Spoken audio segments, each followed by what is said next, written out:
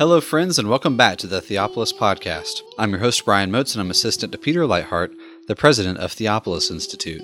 Theopolis trains men and women to lead cultural renewal by renewing the church. Participants in our programs will learn to read the Bible imaginatively, worship God faithfully, and engage the culture intelligently. We are very excited here at Theopolis to let you know that Esther Meek will be the instructor for our 2018 Trinity course, which will be in August.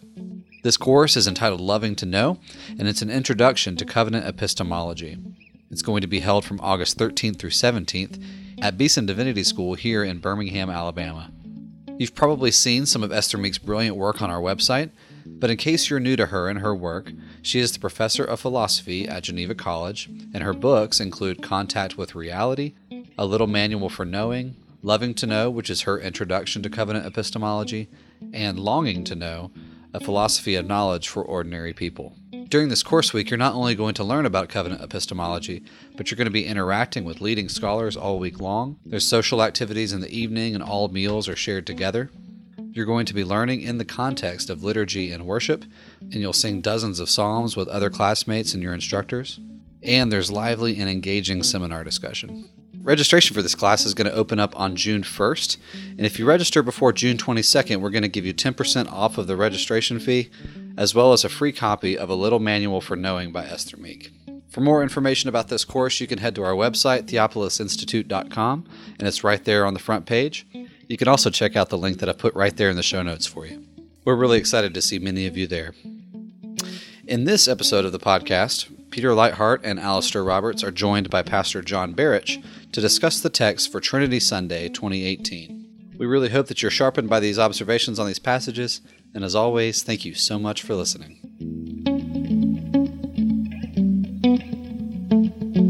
Welcome to the Theopolis Podcast. I'm Peter Lightheart, and today I'm here with Alistair Roberts, our regular guest on the Theopolis Podcast. Welcome, Alistair. Thank you. And we also have a special guest today, Pastor John Barrich, who is a pastor in the Communion of Reformed Evangelical Churches down in Sulphur, Louisiana.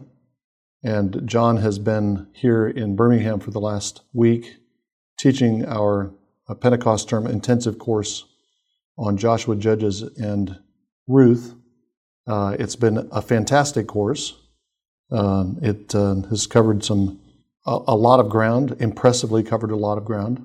John is still sitting upright even after some 15 or more hours of teaching and a lot of informal conversations in between. And I highly recommend the course when it comes out on audio. If you're interested in studying any of those books, it's definitely a place to go for insight. John has been extremely pastoral, applying those books of the Bible to the church and showing how they reveal Christ, and it's just been a fantastic week. So welcome, John. Thank you for being here. Thank you. I'm glad to be here. And this is John's very first participation in a podcast ever, so I'm sure that he'll shine and do wonderfully. Today we're talking about the texts, the lectionary texts for the Trinity Sunday in 2018. That's May 27th.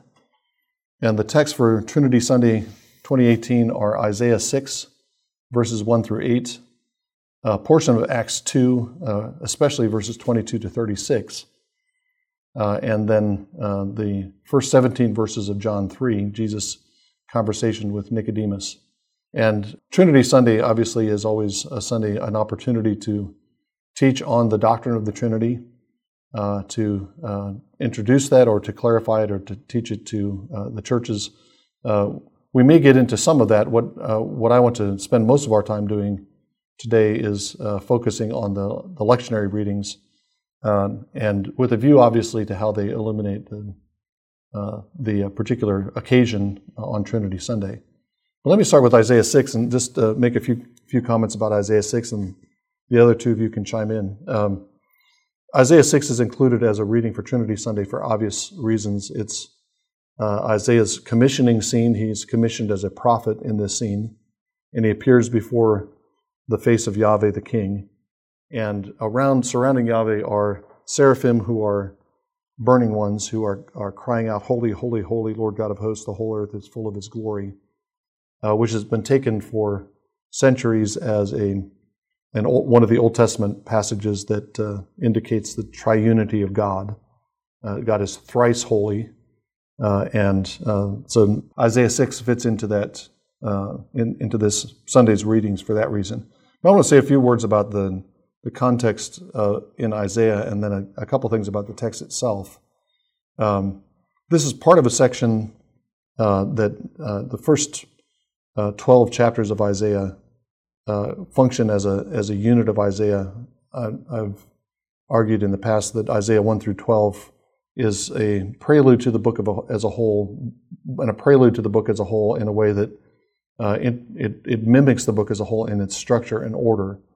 One of the striking things about Isaiah 6, just in terms of the genre of Isaiah, it's one of the few passages of Isaiah that has any narrative attached to it. Isaiah 6 through 8 starts with this vision of Isaiah and his commissioning and goes through a couple of encounters with Ahaz. The only other large-scale narrative section of Isaiah is right in the middle of the book in Isaiah 36 to 39, which is about the siege of Jerusalem.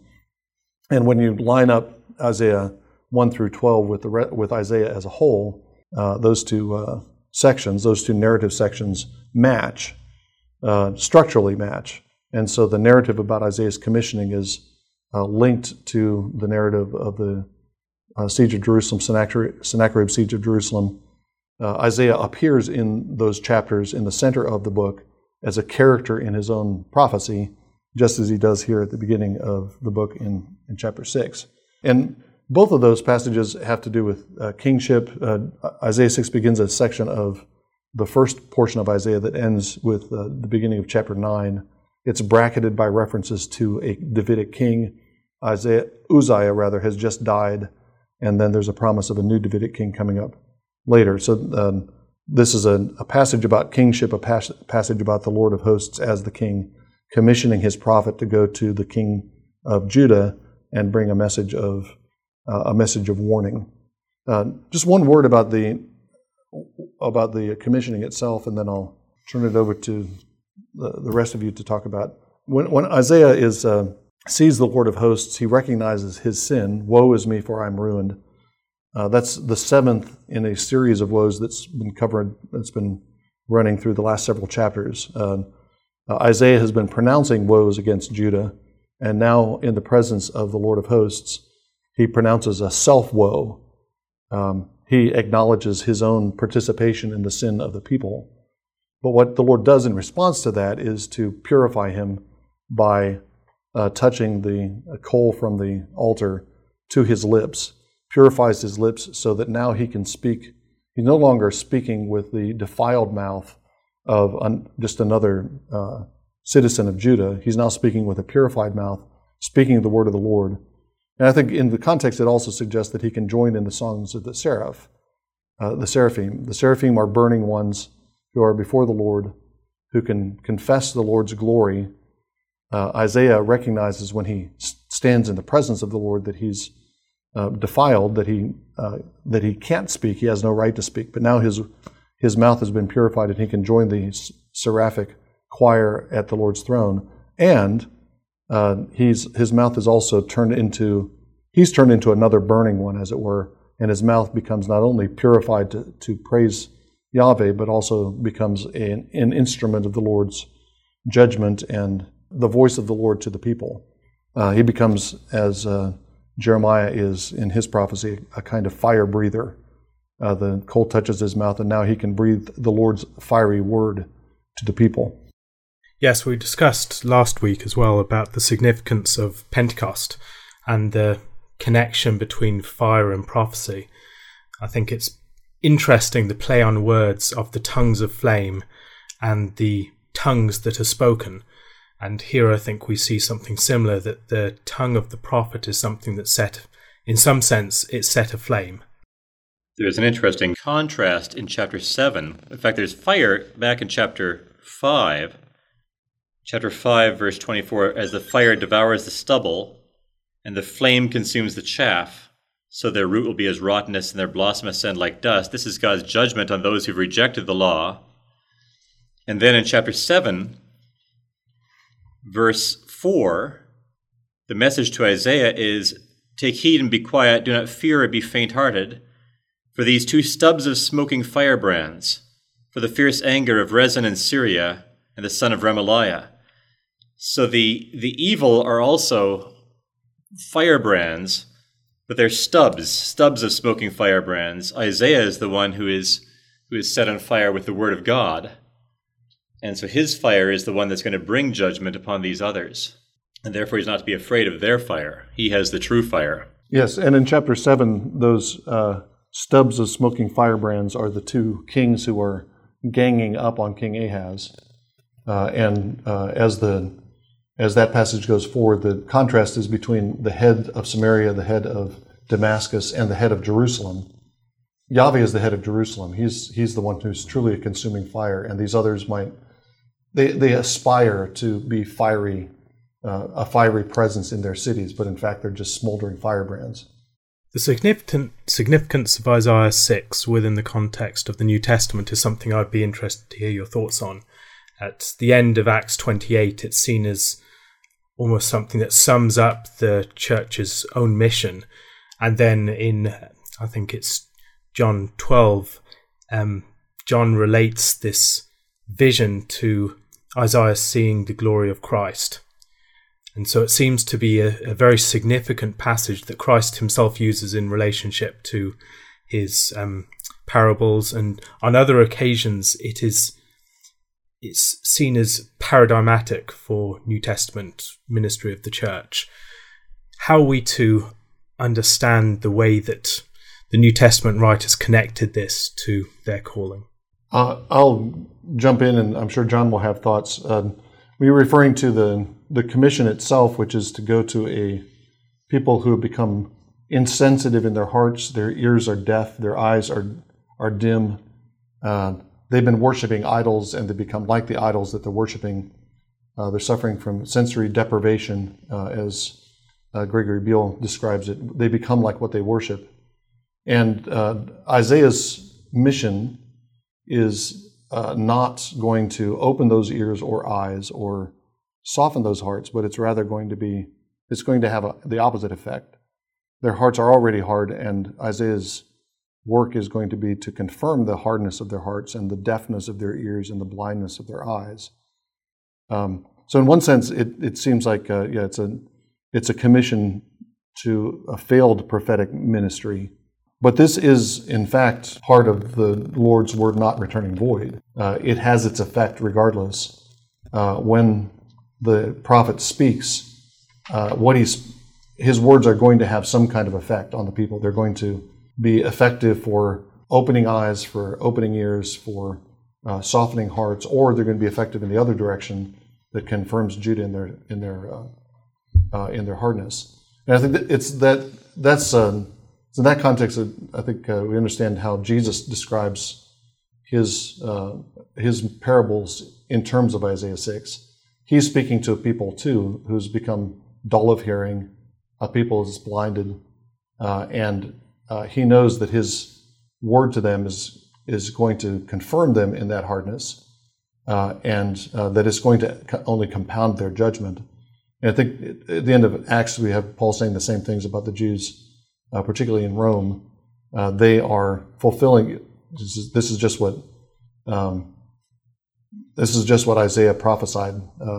Your hearts are hard, your ears are deaf, your eyes are blind, and that's justification for Paul to turn from the Jews to the Gentiles. So I don't believe that I don't believe that the Acts quotation of this is a description of the church's permanent ministry, that the church is always going to face this kind of resistance. It's never going to be effective in opening eyes and ears and softening hearts. But in the particular context of Jesus' ministry in his earthly life and then the ministry of the apostles, in those contexts, the ministry of the of the gospel to the Jews has the effect of just hardening them and compounding, leading to the judgment. It is interesting, Alistair, as you pointed out, that in John 12, it says, after quoting this passage and the first part of Isaiah 53, John says, "These things Isaiah said when he saw his glory and spoke of him. And the him there is Jesus. All the way through that whole section, the he had done so many signs before them. John 12, verse 37. They did not believe in him. And Jesus has been speaking about how they need to believe in the light to become sons of light. Well, both those things, Isaiah 53, and also this passage in Isaiah 6, John describes as something Isaiah said when he saw Jesus' glory, the glory of the suffering servant in Isaiah 53, but also this glory that Isaiah sees in our passage in Isaiah 6 is the glory of Jesus, the glory of the light, the shining, which may be connected even with the ideas of fire, the coal. So when you have the light, you're to believe in the light, to become sons of light. When you see Jesus' glory, you're to believe in it, and then you also become a glorious one. And in Isaiah 6, when you see all the burning ones around the Lord, Isaiah becomes one who is burning. So there may be some parallels there that are worth pursuing. But it's interesting that Isaiah says that this one who appeared, who is seen in Isaiah 6, was the pre-incarnate Jesus. But it is the same person as manifested himself in John. Striking, I think, in the Old Testament theophanies that we see descriptions, for instance here, the hem of his robe filled a temple, or in Ezekiel's chariot vision, the vision of the body and the torso, and then the description in the theophany of Moses on the top of Mount Sinai, seeing the back of God as he passes by.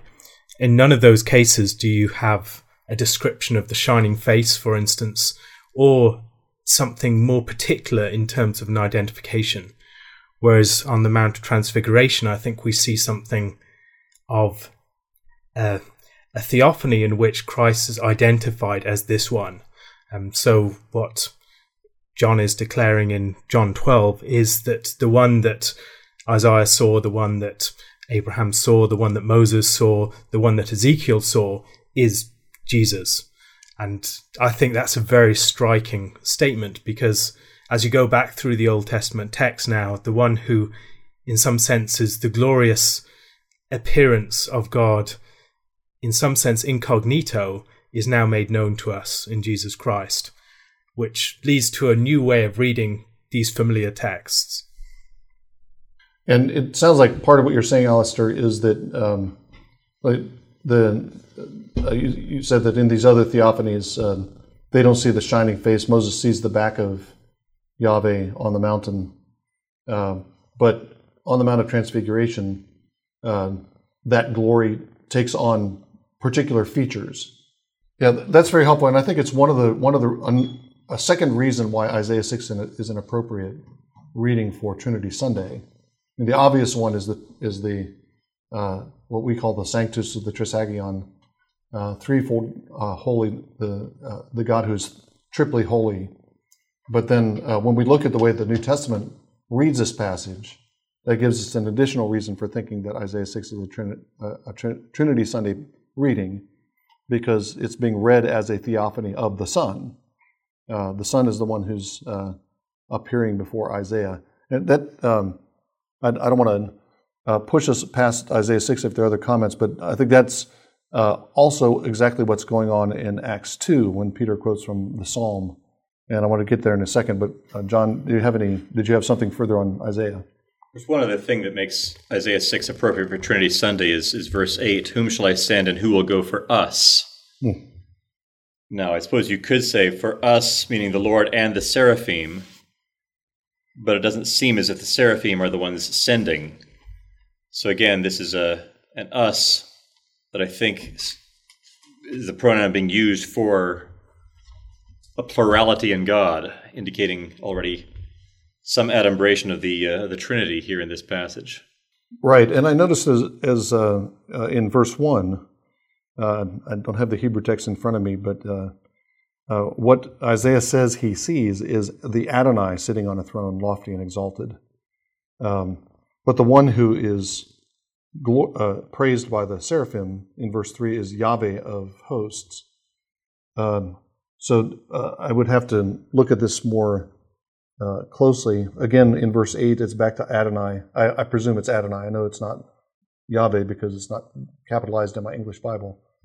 So this might be a place like Psalm 110, where you have Adonai and Yahweh both either at least referred to, if not appearing together in the same scene, which might account for an us. There's a plurality, a doubling. But in Acts 2 is one of the passages of the New Testament that reads an Old Testament passage in terms of the gospel. This is part of Peter's Pentecost sermon, but it's the part of the Pentecost sermon where Peter describes not only what the Jews did to Jesus, that they put him on the cross with wicked hands, what God did to Jesus by raising him from the dead and exalting him, but also it's about the coronation gift of the Spirit that Jesus receives from his Father and then pours out. So you have that Trinitarian pattern in verse 33, having been exalted to the right hand of God and having received from the Father the promise of the Holy Spirit, he has poured forth this which you both see and hear. So the Trinitarian structure that's being revealed here is different from the one that we typically think of, Father, Son, Spirit, which is a biblical description of the persons. But this is Father, Spirit, Son, the Spirit as the coronation gift, as it were, to the Son, which then he shares. Father, Spirit, Son is in Luke's Gospel is the same ordering you have for the incarnation. It's because of the overshadowing of the Spirit that Mary conceives the Son of God in her womb. So the Father sends his Son through the agency of the Spirit. So you have that kind of pattern. I just refer listeners to Thomas Weinandy's book, The Father Spirit of Sonship, where he develops this and other passages in the New Testament that speak in terms of the Spirit as a mediator, a mediating presence between the Father and the Son. And he tries to work out some of the systematic implications of that. But the thing I wanted to highlight is the quotation from Psalm 16, which begins in verse 25 and then goes through verse 28. Peter quotes this psalm, which he attributes to David, but he says at the beginning, David says, of him, of this Christ. The psalm is about David's own experience, you would think, reading the psalm itself. But Peter reads it as a psalm about the Son. And then he has a little argument afterwards to prove that it wasn't David speaking in his own voice, but he's taking on the persona of the Son. It can't be David himself, because David did in fact die, and his soul was abandoned to death, and he did undergo decay. So when he says, I didn't undergo decay, he can't be speaking in his own persona, because that didn't actually happen. So he must be speaking in the persona of the Son. Matthew Bates, in his book on the birth of the Trinity, describes how both in the New Testament and in the early centuries after the New Testament, writers read the Old Testament with what he describes as prosopological exegesis, especially the Psalms that are spoken by David, where David is taking on the persona of the Son. And Psalm 110 that I alluded to would be one case. He's taking on the persona of the Son, and that's taken as revelation of the Son in his relation to his Father. And that's one of the important threads of the Trinitarian teaching of the New Testament. Seems to me that's related to typology more generally in many cases, where we see in the Old Testament and elsewhere certain identities that take on greater significance as time develops. So, for instance, the character of David, within David we see the greater son of David, or within Abraham we see Abraham's seed, or within Israel we see the one who is to come, who will come in the likeness of Israel. So a passage like Hosea 11:1, out of Egypt I called my son, can be referred by Matthew to the greater son that is called out of Egypt. And that relationship, for instance, with Solomon and the Shulamite can be seen as a relationship between the Messiah and his people as well, because these characters are not just acting in their own right, but stand for a deeper typological identity, that Christ takes up the fabric of that identity, and in those identities people were already having a sense of the shape of the Messiah to come. I find it interesting in Acts 2 that it begins, before our text that we're discussing today, it begins with the quotation from Joel, in which God says, I, God, will pour out my Spirit on all flesh. And then verse 18, I will pour out my Spirit in those days. But then when Peter begins to preach, by the time he comes to verses 32 and 33, he says that Jesus is raised up and he received the Spirit, and then he poured out the Spirit. So Jesus does what God said in Joel that he would do. God says, I'll pour out my Spirit. And Peter says that it is specifically Jesus who has poured out the Spirit, having received the Spirit from the Father.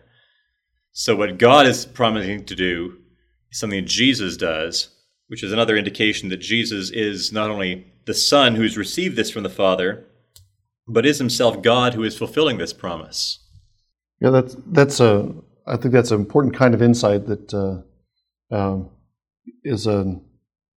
should be part of a Christian apologetic or Christian response to various heretical cults and sects that I'm thinking of various Arian groups like the Jehovah's Witnesses that have responses to particular proof texts. And if you go to John 1 with a Jehovah's Witness and try to argue from John 1, they've got all their counter arguments lined up, and it's you don't make much headway because they've already been prepared for that. What I suspect they're not as prepared for is the kind of argument that you just suggested, John, where it's there's a more implied status for Jesus as the divine Son who's doing God's work of pouring out the Spirit. I think of simple things like the repeated, pervasive confession that Jesus is Kurios. Well, anybody reading the New Testament against the background of the Old, every time it says that, it's asserting a divine status. When it says that Jesus is Savior, soter, the Lord is our Savior. He will judge us. So those various divine activities, and it's not just one or two proof texts, but it's woven into the entire New Testament that Jesus has this status. And as you say, it's evident in the way that Peter's interpreting that Joel passage.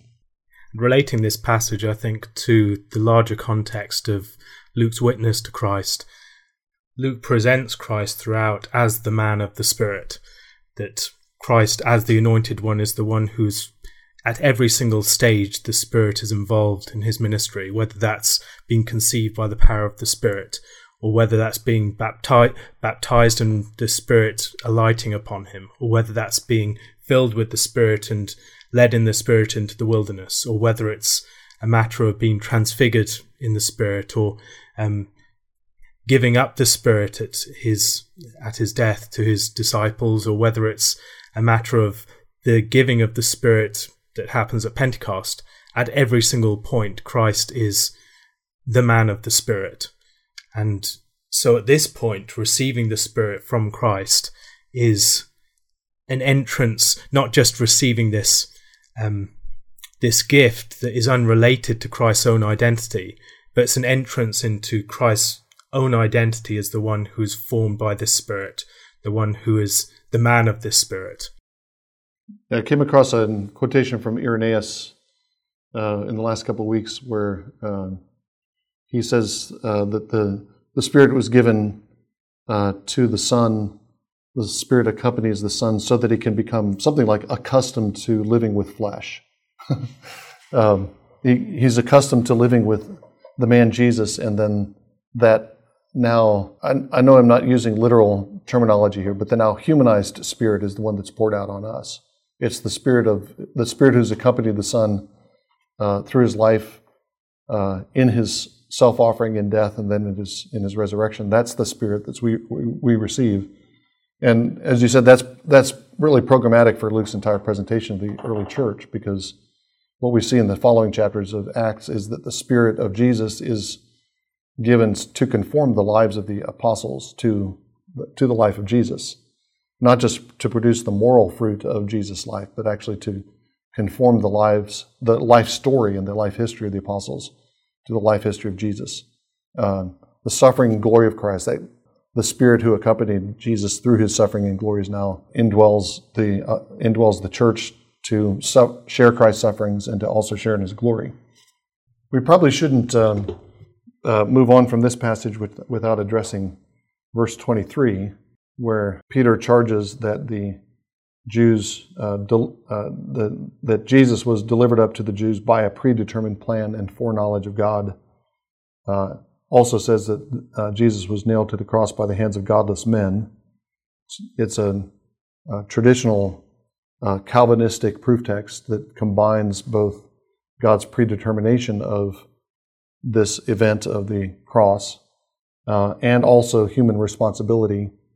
The fact that the fact that the Lord predetermined this plan does not excuse the wickedness of the ones who put him to death.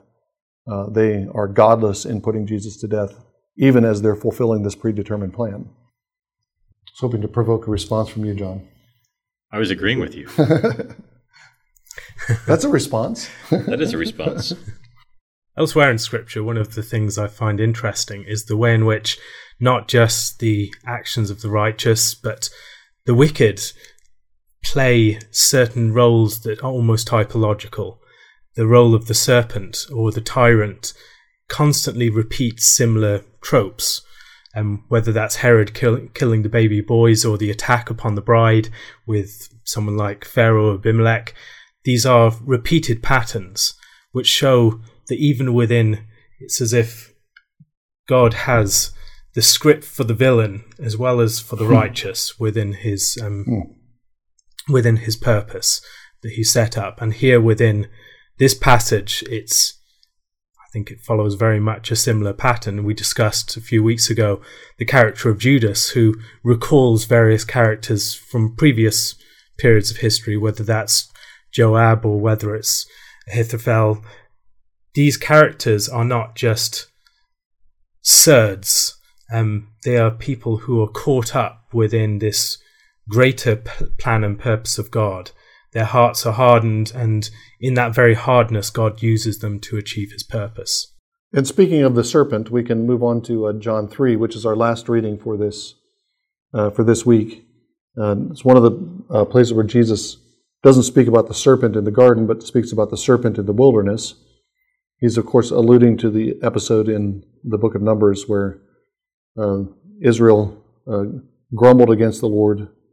The Lord sent serpents among them so that they were bitten and dying, and Moses set up a bronze serpent on a pole, and when they looked to that bronze serpent, they were healed of their snake bite.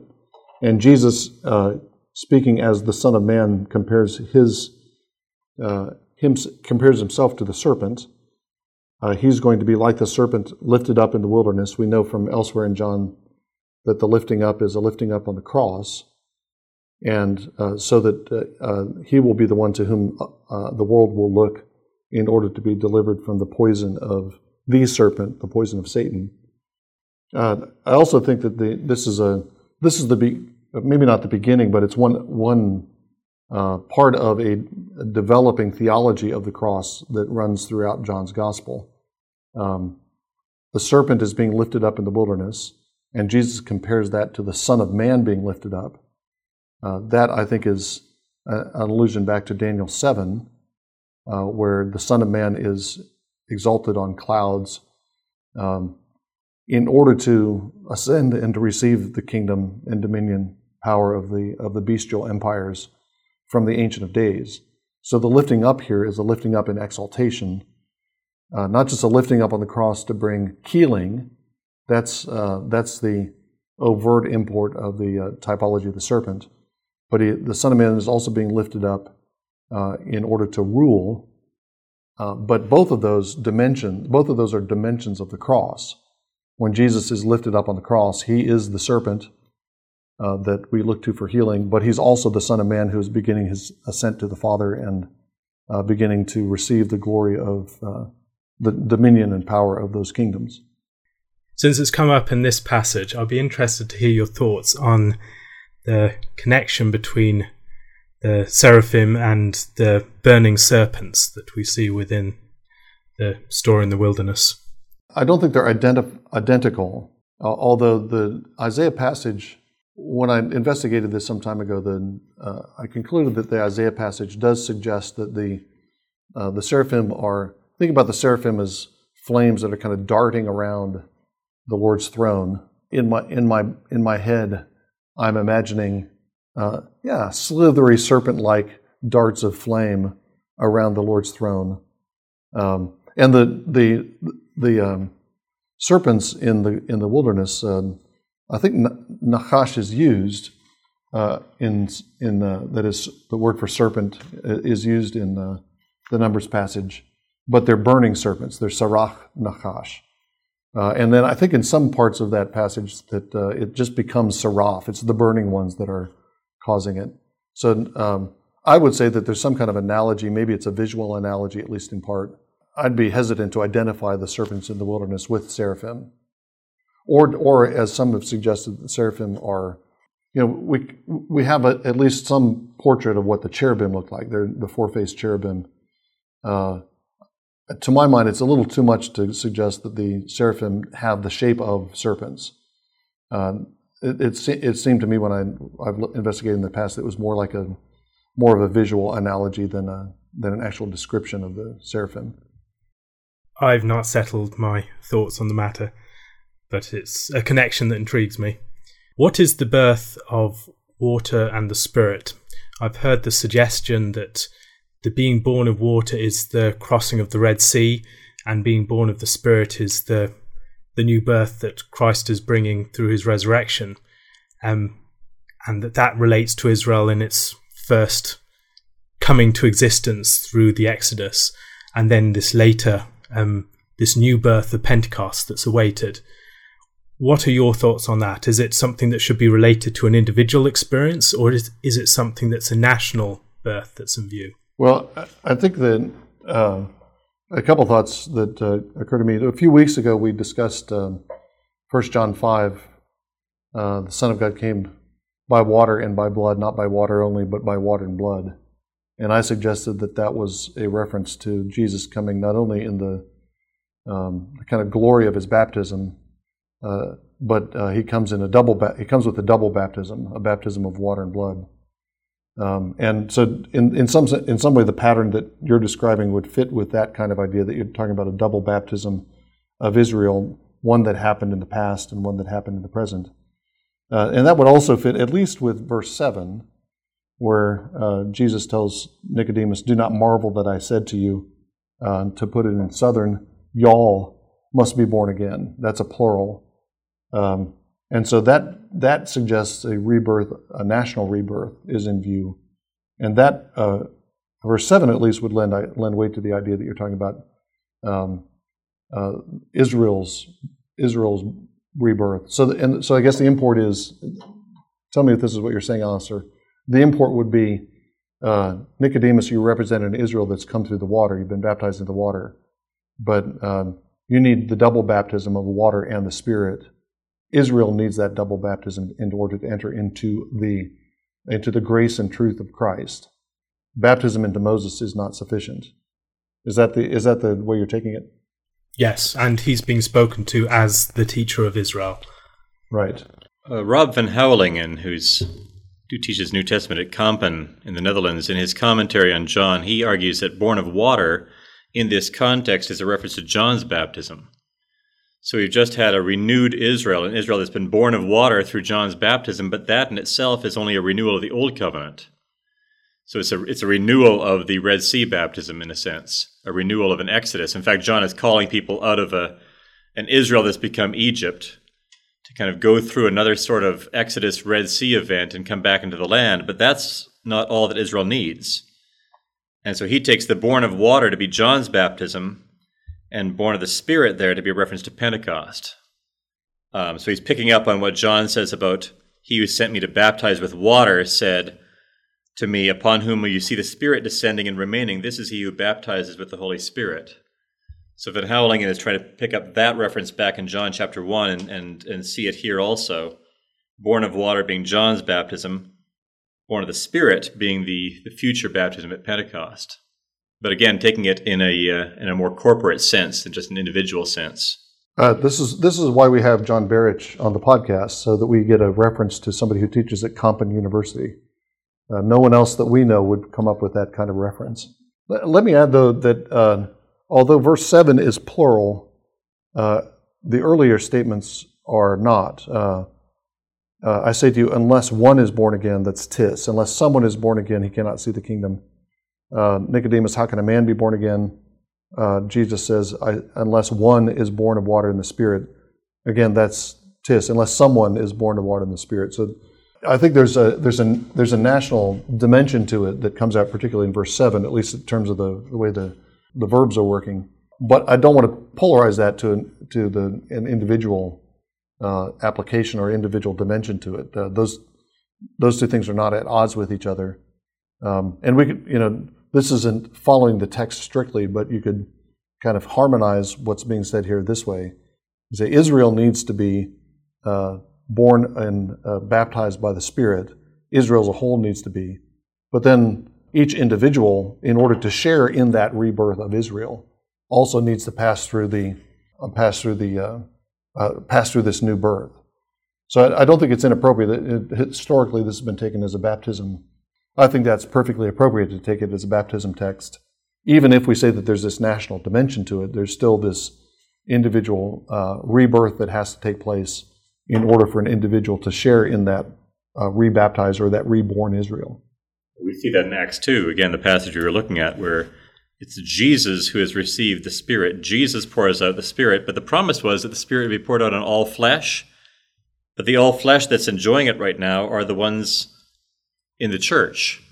For the others who want to join in, Peter says, let every one of you be baptized. Let every one. There's that individual thing. If you want to share in this corporate baptism of the Holy Spirit coming upon the new Israel, then you individual Israelites out there need to be baptized into the name of Jesus to receive that gift. So there's both those dimensions there in Acts 2. I'm intrigued by verse 8, referring to the Spirit. The wind blows where it wishes, and you hear the sound of it and cannot tell where it comes from and where it goes. And we say, yes, that's how the Holy Spirit is. But what Jesus says is, that's what everybody who is born of the Spirit is like. Do you have any comments on that, Peter or Alistair? I do have a couple thoughts. Within the Gospel of John, that's talking about Jesus. Jesus is the one who's born of the Spirit. And where did he come from? Where is he going? Are questions that are repeatedly asked about Jesus. Where is this man from? We don't know where. And he's very elusive. He gets away from people.